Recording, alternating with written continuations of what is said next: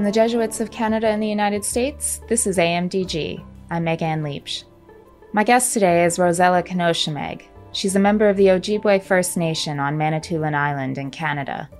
She's a spiritual leader on the island, and for the last 25 years has worked with the Anishinaabe Spiritual Center there.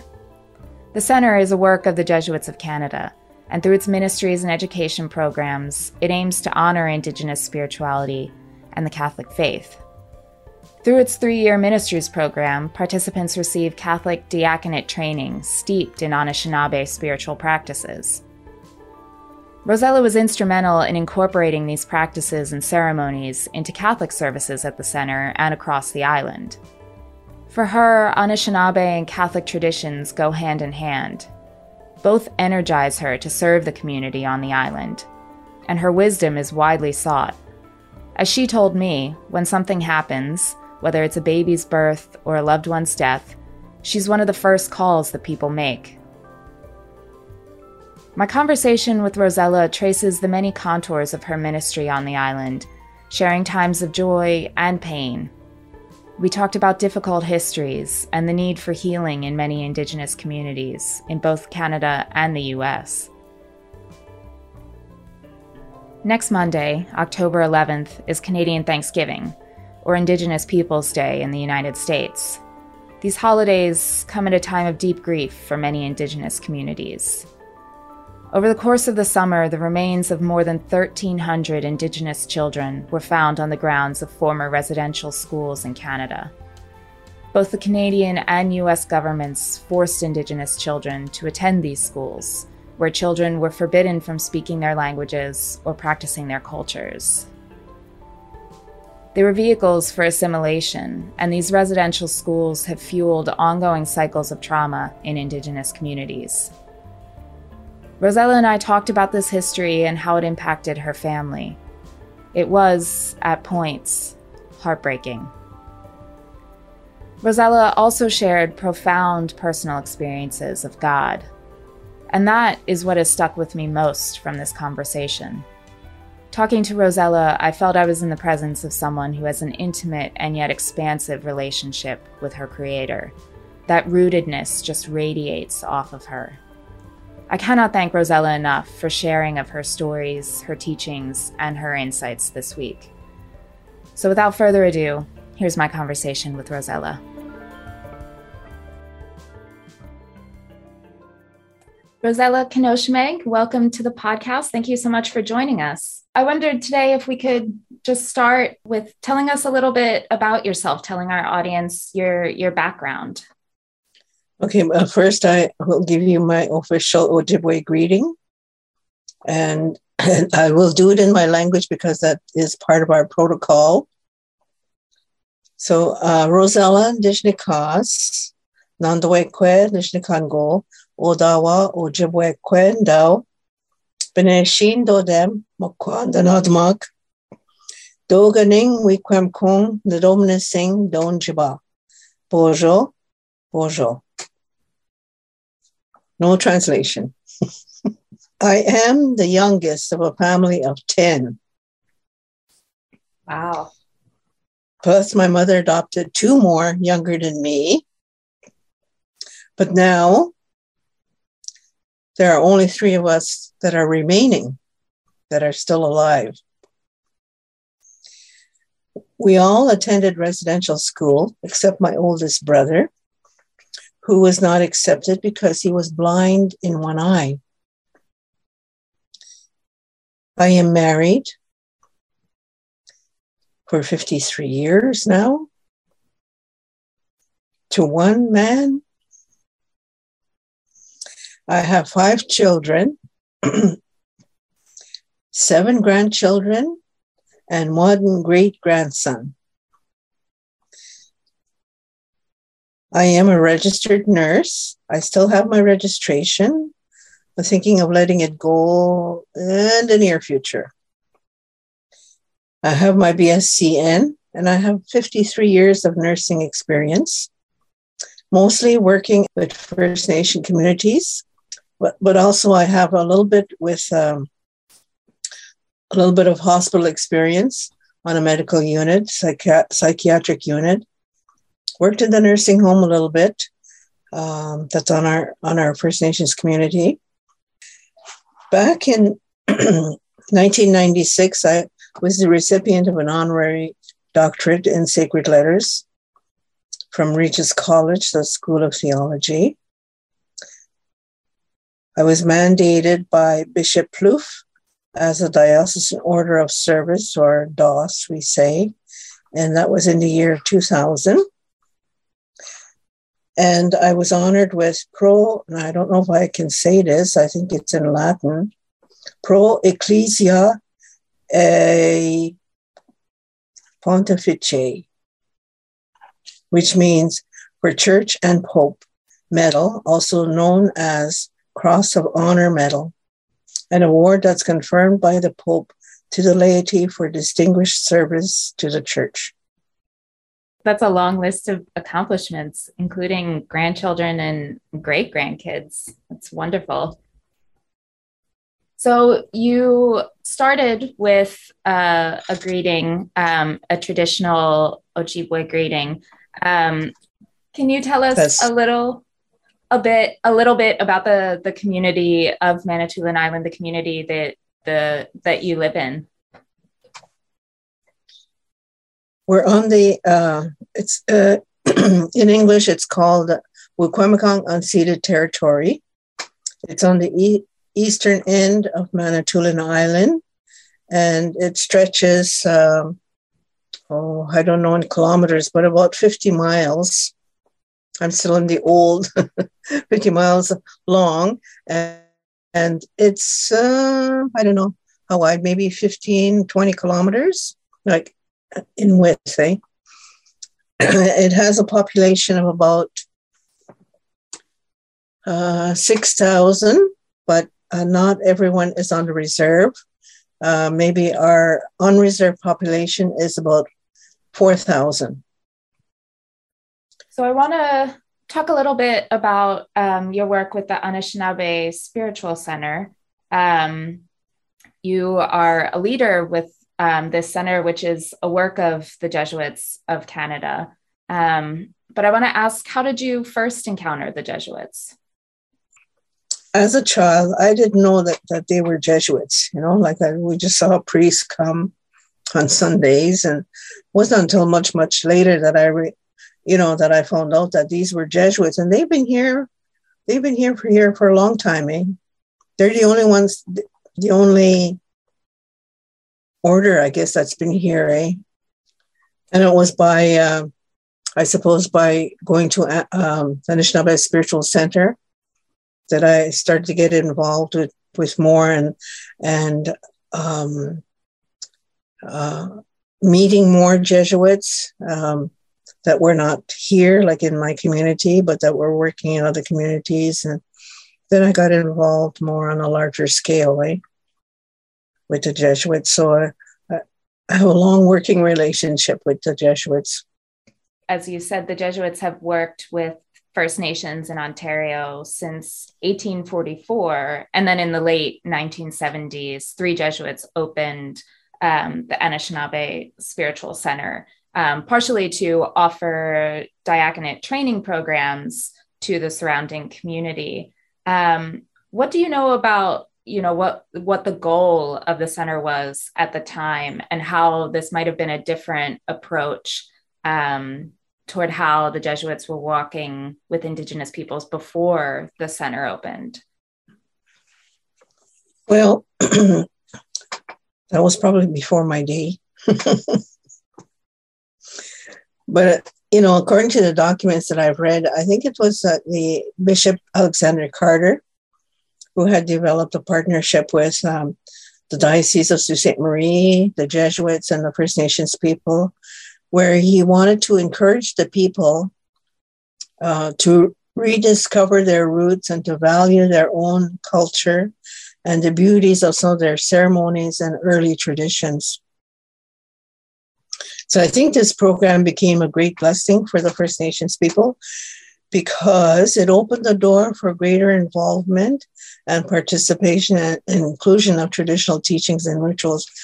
And I know for a fact that but this is way much later, eh? Around 1990, I think it was, when I was talking to the Jesuit that was here, he said, why don't we bring in some of your symbols and your culture into the church, and start doing things. So that's when we started bringing in, the 4 colors. And then we began with the smudging, to burn the sacred medicine. And at first it was kind of like, should we be doing that kind of thing, I think, but we just kept in it, and we kept with the explanation of the medicine, what it was and what it does. And so it's well accepted now. We have the 4 colors in our, what we call the medicine wheel. And we have yellow in the east, which symbolizes beginning. It's like the beginning of the day. So it gives you light, enlightenment. And then we have, in the south, we have the color red. If you're also looking at the different people, it symbolizes our people, And then in the west, then we have the color. I was taught the color blue, like for our nation, the color blue, which is for healing. But when you look at medicine wheels from other places, sometimes they have black there. So sometimes we use black. And that, for me, that is foundation. And then in the north, then we have the color white, which is purity, newness, and all this thing. So those 4 colors. And so what we did in our church and also at Anderson Lake, Anishinaabe Spiritual Center, we talk about the colors, what they mean, and so that people will become more familiar with them, Because I think for a while, yet this is what they wanted, like in the goal of when they first started. But somewhere along the way, I think all these traditions and they all, I would say, maybe they become forgotten or they weren't included, Until one day somebody said to me, how come we don't have any of our traditions, our colors, our ceremonies? How come we don't have that anymore, And I said, oh, that's right, yeah. So because they had given me that task of putting together the agenda for our weekends, our spiritual weekends. And I started to include our traditions, so that, and I know some of the people were kind of leery, because we were always told this is wrong. This is, you don't do that. You don't talk about it,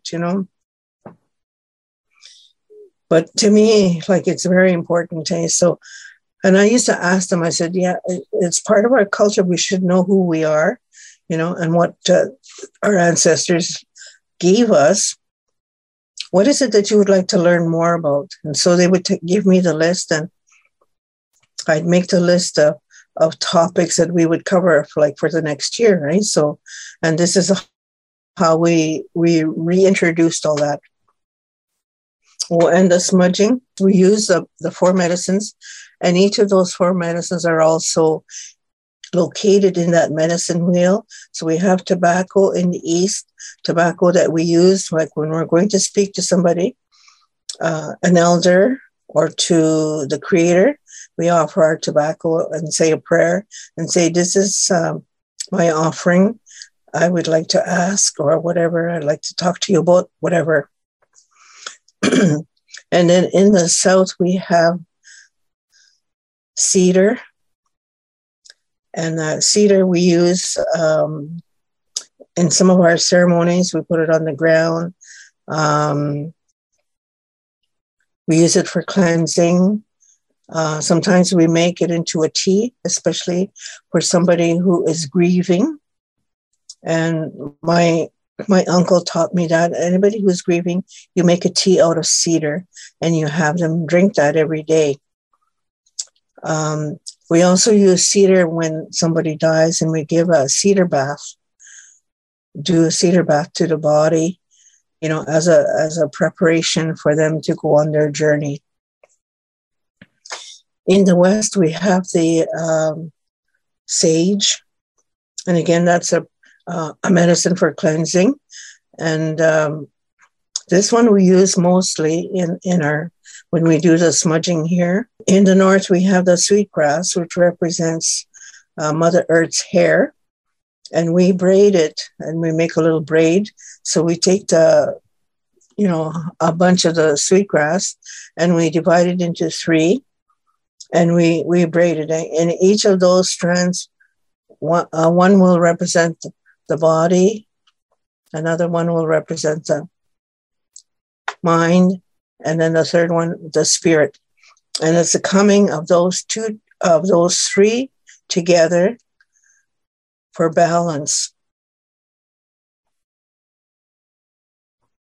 So those are the medicines we use, and then we offer our tobacco into a shell. It's a gift from the waters. And we offer that tobacco to, let's say, Creator, you say what you want to do, and you ask the Creator to be with you, And then as that's burning, if we're using an eagle feather, I do have some things here. Some visual aids. Visual aids, yeah. And I have my, I don't know if you can see that, the little shell. Yeah. Right there. There's the shell. Yeah. Is that a clam shell? It's, this one I think is, yes. This one I got from Prince Edward Island. Oh, wow. But I have another one. It's a great big shell that I use when I do general smudging in the church or wherever. Then I usually do a little prayer. And I teach other people, I said, okay, so I wash my hands. I take the smoke and I wash my hands. They cleanse my hands for whatever wrong I may have done. And I want clean hands to be able to do good work. And my prayer changes depending on the situation. And Creator, I take the smoke and I take my glasses off because I didn't wash my face with my glasses on this morning. I take the smoke. I wash my eyes to clear my eyes so that I will have good vision, be able to see what I have to see today. Creator God, I take the smoke and I wash my ears so that I may maybe hear your word in the scripture, or hear what people are saying so that I know how to respond. Creator God, I take the smoke and I wash my mouth so that I only speak good words. Because if I say something back, I can't take it back. Once it's released, it's out there. So all good words only. Creator God, I take the smoke and I wash my mind. Clear my mind of any negative thoughts I might have, that I will have just good thoughts. Creator God, I take the smoke and I wash my whole body to take away any negative energies that I may be carrying. Creator God, I take the smoke and I wash my heart. Because sometimes we have heavy hearts, depending on what it is that we are facing in our lives. And Creator God, I take the smoke and I wash my spirit so that my spirit is open and receptive. And anything negative, I put on that smoke. And I take my feather that represents the eagle, the sacred bird who flies the highest. And then I'll ask that eagle to take all those things that I got rid of, to take them up to the Creator, to cleanse, and so that I will be given renewed energy. It strikes me that, as you're describing this practice, that there are some similarities to, for example, a Catholic practice of reconciliation, and in a preparation and an openness to then go back out into the world. And you mentioned earlier that you are a member of the Diocesan Order of Service, which is this totally unique order to your diocese, but that also your Indigenous practices are very important to you. So I'm curious how you have found the intersections of both Catholic tradition and Indigenous tradition, and what that has meant for you. Because I was raised as a Roman Catholic, my father was a very spiritual man, very religious. He took us to church every Sunday. And because we didn't have a vehicle, we used to go by boat. And we take our picnic with us so that we'd have picnic after Mass. And because I stayed home an extra 2 years before I went to residential school, I waited till my younger sister, when I was adopted, until she turned 6, so that the two of us could go. And so I had more time to spend with my mother and my father.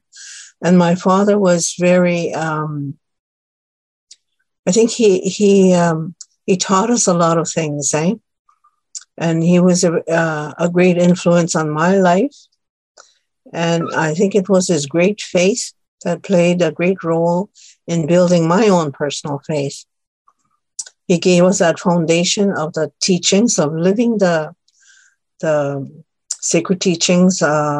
Sometimes we call them the 7 grandfather teachings, and prepared us to walk to do our earth walk.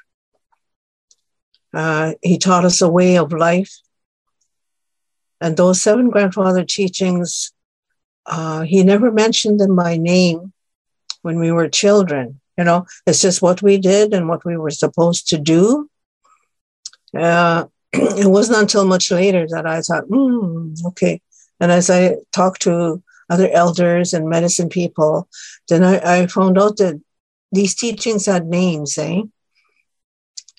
respect, humility, honesty, compassion or courage, truth, wisdom, and unconditional love.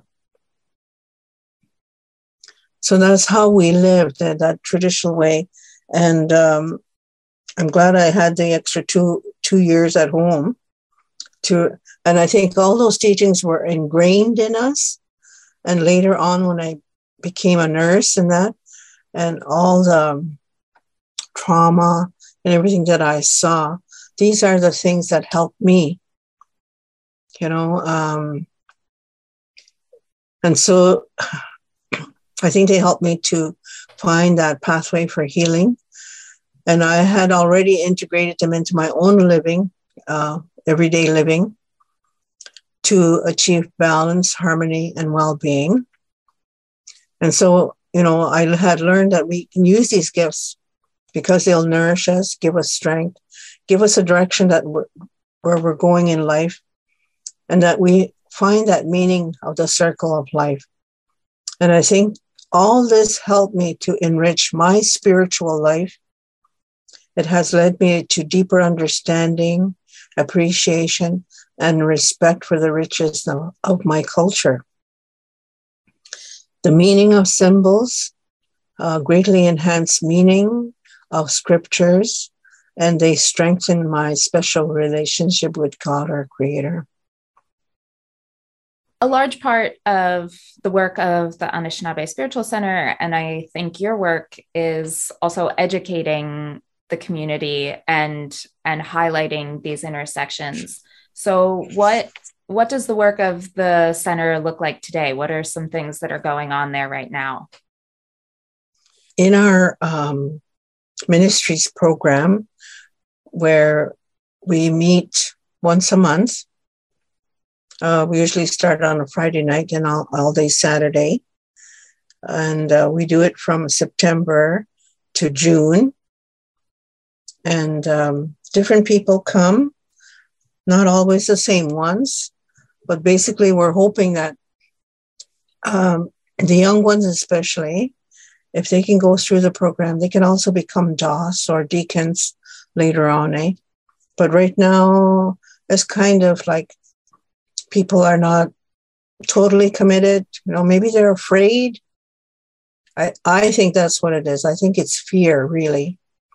You know, so I try and talk to them about the program and what we're trying to do, you know, try to encourage younger people to come, find out, you know, it'll help them in their own faith. And we named our program Damgong Bimit Codwinning. It's in the language, and Damgong is calling, and Bimit Codwinning is service, calling to service. So we want people to go back to their communities and help in whatever way that they need to help the community, either by being a reader or becoming a Eucharistic minister and all that. You mentioned that you think that there's some fear associated for some people with the program. Where do you think that fear is coming from? Well, it's just being, a lot of people say, I'm not worthy. I'm not worthy. I don't feel worthy to help. You know, so I think to maybe dispel that fear is have them become involved, like on a gradual basis, you know, like do this little bit, do this, you know, and do this little task. And, you know, I have asked one of the ladies in my community, I said, I'm getting old. And I said, I need somebody to take over. Do you think you can help me? And then they'll say yes. And then, sometimes because they have other commitments, and then they drop out, eh? So we just need to, I suppose, emphasize the commitment and helping, eh? And I want them to help me because, yeah, I don't know how much longer I can do the things, you know. So I want the people to come and help, eh? You've mentioned a few times as well, DOS, the Diocesan Order of Service, which you've been a member of since 2000, and which you're hoping some members of the Spiritual Centers program might progress on to. Can you tell us a little bit more about this order? It's totally unique, as we said earlier, to your diocese, and what some of your duties are as part of this order. This is the program that we're doing, the Damgong Bimit Codwinning. It's a 4-year program where they will get, Indigenous theology, some of the other different theologies, and scripture.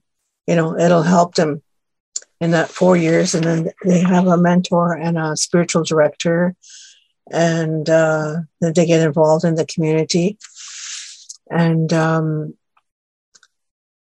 I think, I know when I was mandated, the paper that was given to me by Bishop Jean-Louis Plouffe, it said to serve the people of God in the native sector diocese of Sault Ste. Marie, carry out the ministries of acolyte, which is an attendant or assistant, and lector, and to assist in other ministries necessary to the life of the church community. So I have found that as a DOS, I do almost the same work as a deacon, except I'm only mandated. A deacon gets ordained. So I can't do marriages, and I can't do baptism using the oils, but I can do the water. So those are, so I get involved with liturgy preparation, doing the sacristan duties, like you have to wash the chalice and the linen cloths that are used. I do the sacramental preparations for baptism, confirmation, First Communion, but there are others who are doing those now. I don't have to do that. But I've done my own grandchildren. I was a lecturer. I don't do that too much now. I always invite somebody else to do that. Music ministry, I'm still doing music ministry because we are so lacking in musicians. So I play the organ, but I only do it in my church. I don't go to the other churches. So, and sometimes I do it when we have our sessions, our ministry sessions. We visit and minister to the sick at home, in the hospital, or in the nursing home. And we do wake services when somebody dies. So we have a wake service. Now with the COVID, there's only one night wake service, and then the funeral. When there's no COVID, then we usually do 2 nights and then the funeral. And that's our biggest ministry because we have maybe 50 deaths per year or a little bit more. And sometimes I assist at the funeral sometimes, and also at the cemetery. But I've done a few funerals and a few burials. When there is no priest in a certain community, not this community, but other communities, it's usually a funeral director that says, why don't you get hold of Rosella? So they call me, and then I end up going to that community to do the wake service and also the funeral. I've also been involved in doing memorial services. When people have died, and they usually do a 10-day memorial service or a year. And so they'll ask me to come and do the prayers and that. Sometimes I get asked to do the opening prayers at certain events in the community. I did the Lenten Stations of the Cross this past year virtually. And I used Leland Bell's paintings from the book called Bedobin, First Light of Dawn. And I did it in Ojibwe plus the English. The title I would do in the language, and the prayers would be in the language. And then at the Easter Vigil, we light a sacred fire, and we have people offer tobacco before we go into the church and to light the candles. I also do preparation of the sacred medicines at the Easter Vigil to prepare the tobacco, the cedar, the sage, and the sweetgrass to be used in our 4 churches. So I prepare all that, and then the DOS or the person from that community will take all that and use that for the next year.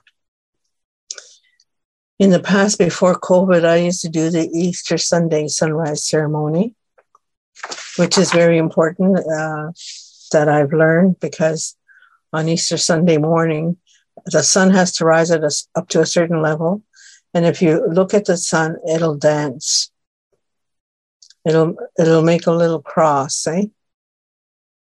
So that's why I do that Sunday morning, Easter Sunday morning sunrise. That's incredible. What does it mean to you as an Indigenous woman to have this kind of position of leadership within the church, to be able to participate in your grandkids' baptisms or in wakes, and these other leadership positions? What has that meant for you and your community by extension? I think my community, or the big community, the community at large, I should say, they've all come to know me. And they expect me to be there whenever something happens, like someone dies tragically. They come knocking on my door, no matter at what hour of the night, to come be with the people, to smudge them. or if they're having a memorial service, they'll call me to go. And so, and I think it's a good way to serve the people, because I want the people to really come to know Jesus, eh? And usually I get the reflections I do at the wake services. Somebody always comes up later and they'll add something that how it touched them, and I say to myself, I said, well, if I can only touch one person, if I touch one person, then I've done my work. So this weekend, October 11th, is Indigenous Peoples Day in the US. It's also known previously as Columbus Day. And for you and for many Canadians, it's Thanksgiving. And I think these holidays confront North Americans with very ugly and painful histories of colonization and of the treatment of Indigenous peoples. And you mentioned yourself that you and your family members attended residential schools, which were schools where Indigenous children were sent in the US and Canada to essentially assimilate into American Canadian white culture. And I think this has very much been a topic in the news recently, particularly after the discovery of 215 remains at a former Kamloops residential school in Canada. And you wrote after this discovery, quote, "These children are talking and teaching us answers which lie in our cultural teachings and spirituality." So as someone who attended a residential school and has very much kind of walked with your community and the Jesuits since then, what have you learned in the past few months as these discoveries have come to light and as these conversations have grown more urgent? This is where I have the hardest time.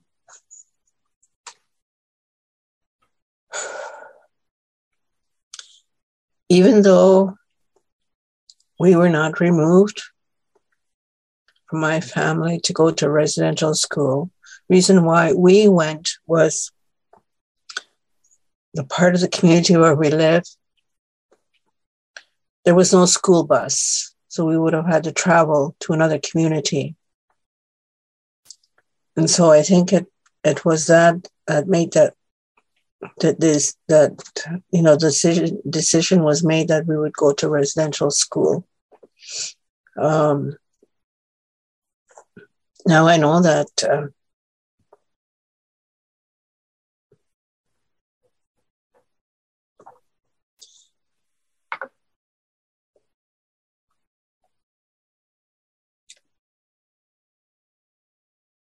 I know how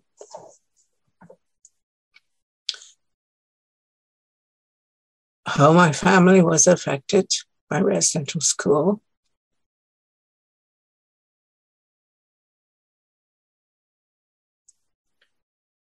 How one did not want to be known as Indigenous.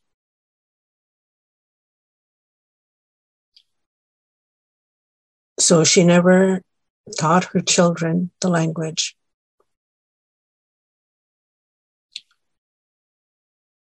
Or that they were Indigenous.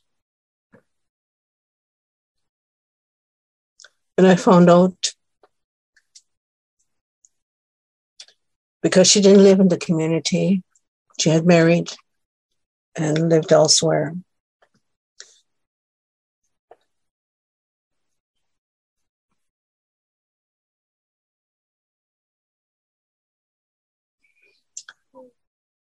If my parents wanted to visit her, she would tell them, "Come after dark," because she didn't want people to see that her parents were Indigenous.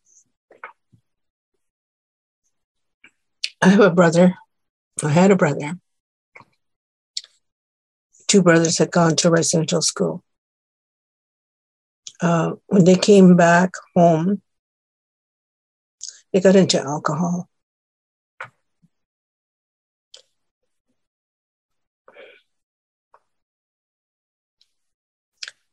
And then I don't know what happened there, but anyways, he ended up changing religion. He even became a minister in that religion.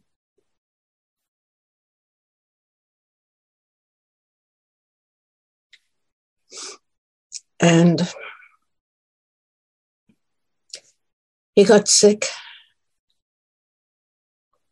Was in the hospital. So I called. And then I asked for his room. So this voice answered. It was a little voice, a little boy voice that answered the phone. So I asked for him and he says, "This is me."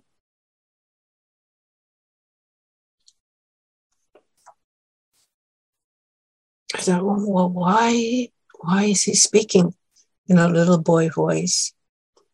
Anyways, I had gone to Alberta for something probably that following week. And we happened to have this lady come and talk to us, and her presentation was on soul pain. And so I went and spoke to her after, and I was telling him my experience of my brother and hearing him in that little boy voice. And she said, something must have happened to him when he was a little boy. And he left that little boy behind. Now you have to work with him to bring up that little boy. But he was restless in the hospital. And then he decided he was going to ask to get off the respirator. And that was something I couldn't take.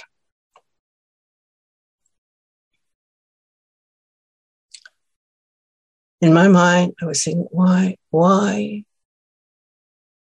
does he want to do this?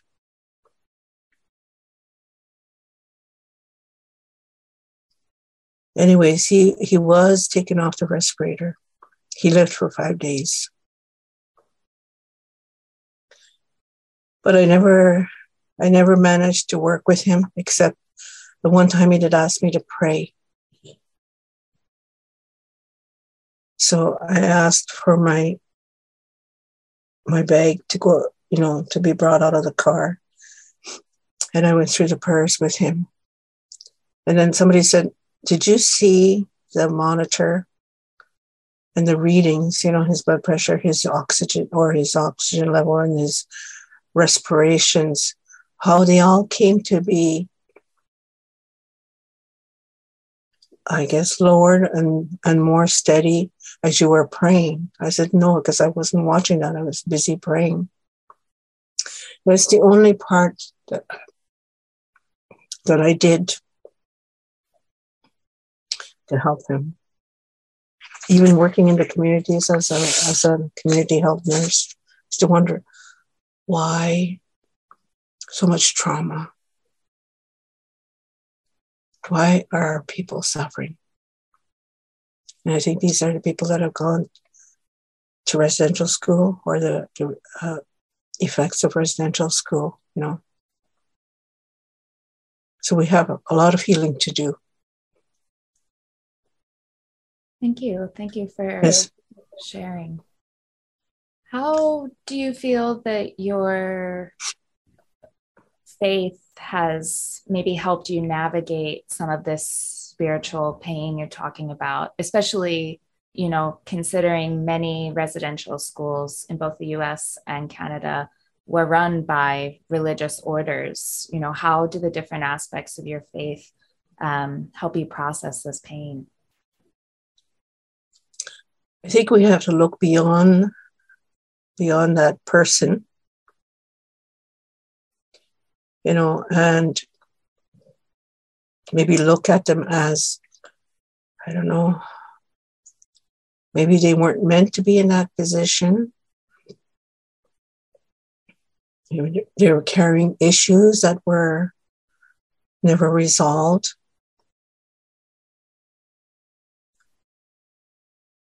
Maybe they were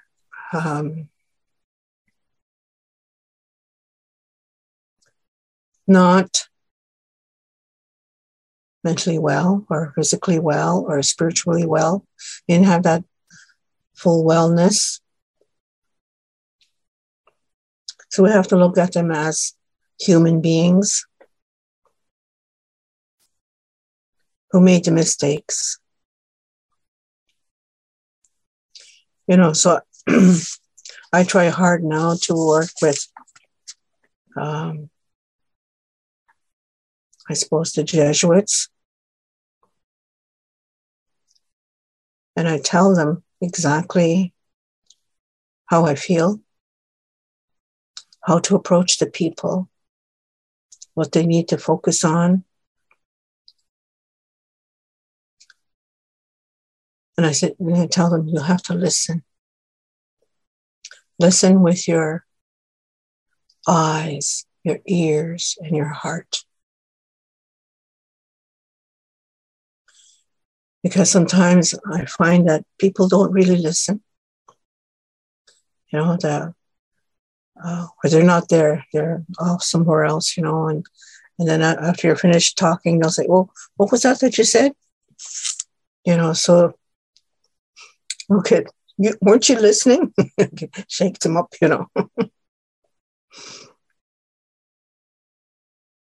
Yeah, so, and I always pray,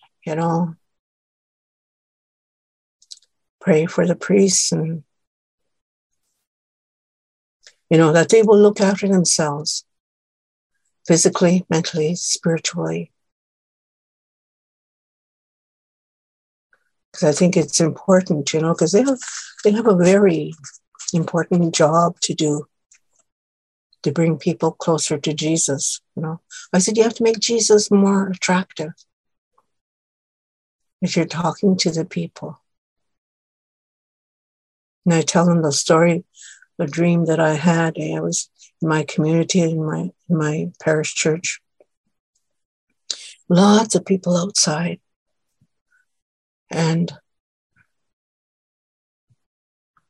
everybody's talking, visiting, and all of a sudden I look at the church, and just above the doors, there's this figure standing there, all in white.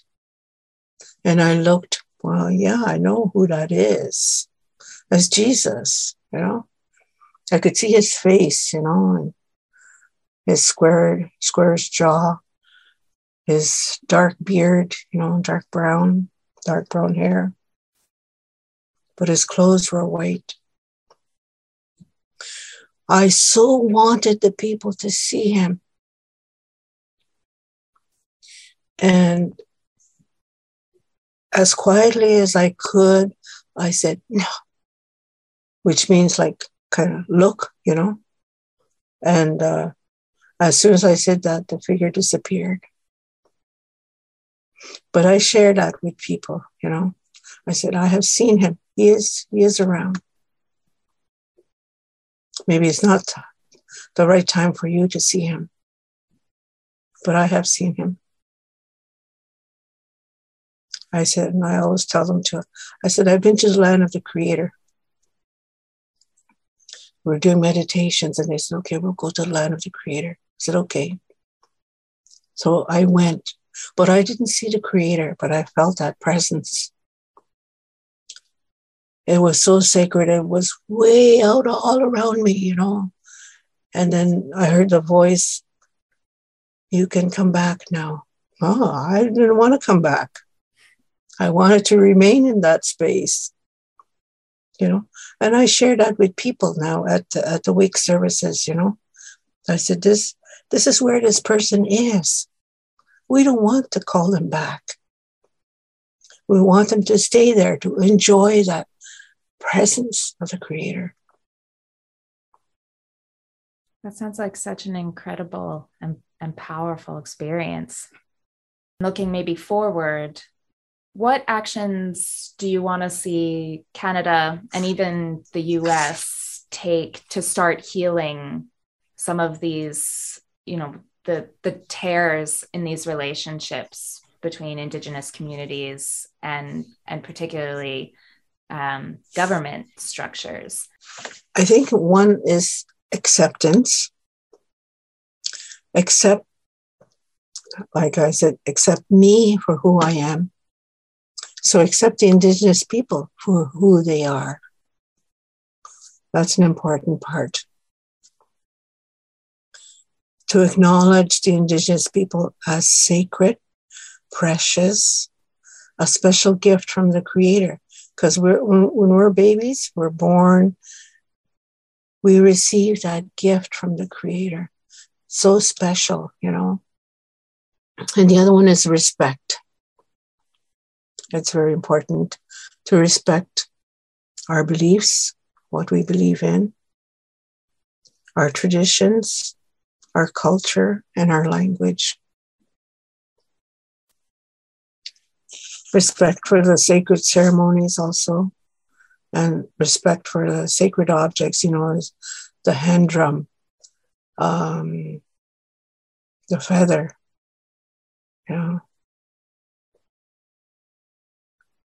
and to respect our Indigenous spirituality. I went to Chiapas, Mexico a few years ago to visit Indigenous people down there and to find out the work of Bishop Samuel Ruiz. And in the communities that we went to, we participated in the Mayan ceremony, and so they're smudging in their directions. Oh, like it was part of who I was, And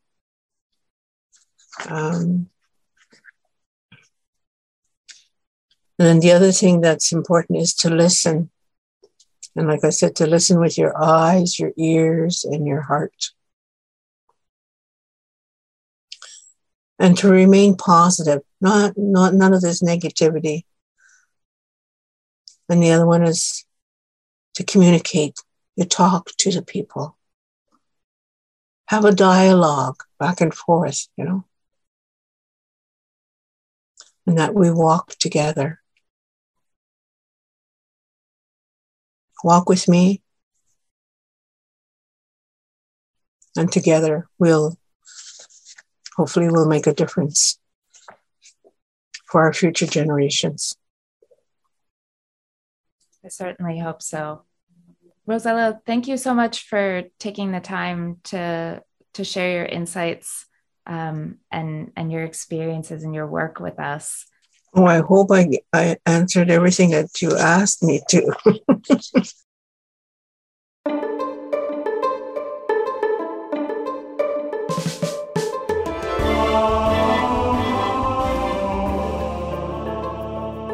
To learn more about Rosella's work at the Anishinaabe Spiritual Center, take a look at the links in our show notes.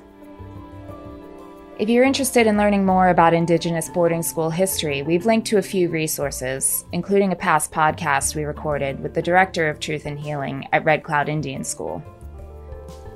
U.S. Congress is currently considering a bill that would establish a federal Truth and Healing Commission on Indian boarding school policy, the first of its kind in the U.S., and the Jesuits have endorsed it. We hope that you will join us in supporting this vital work. AMDG is a production of the Jesuit Conference of Canada and the United States. The show is edited by Marcus Bleach, and our theme music is by Kevin Lasky. The communications team is Mike Jordan Lasky, Marcus Bleach, Eric Clayton, Becky Sindelar, and me. Connect with the Jesuits online at jesuits.org, on Twitter at Jesuit Justice, on Instagram at We Are the Jesuits, and at facebook.com/Jesuits. If you're interested in discerning a vocation with the Jesuits, visit beajesuit.org. Drop us an email with questions or comments at media@jesuits.org. And subscribe to the show wherever you get your podcasts. Thank you.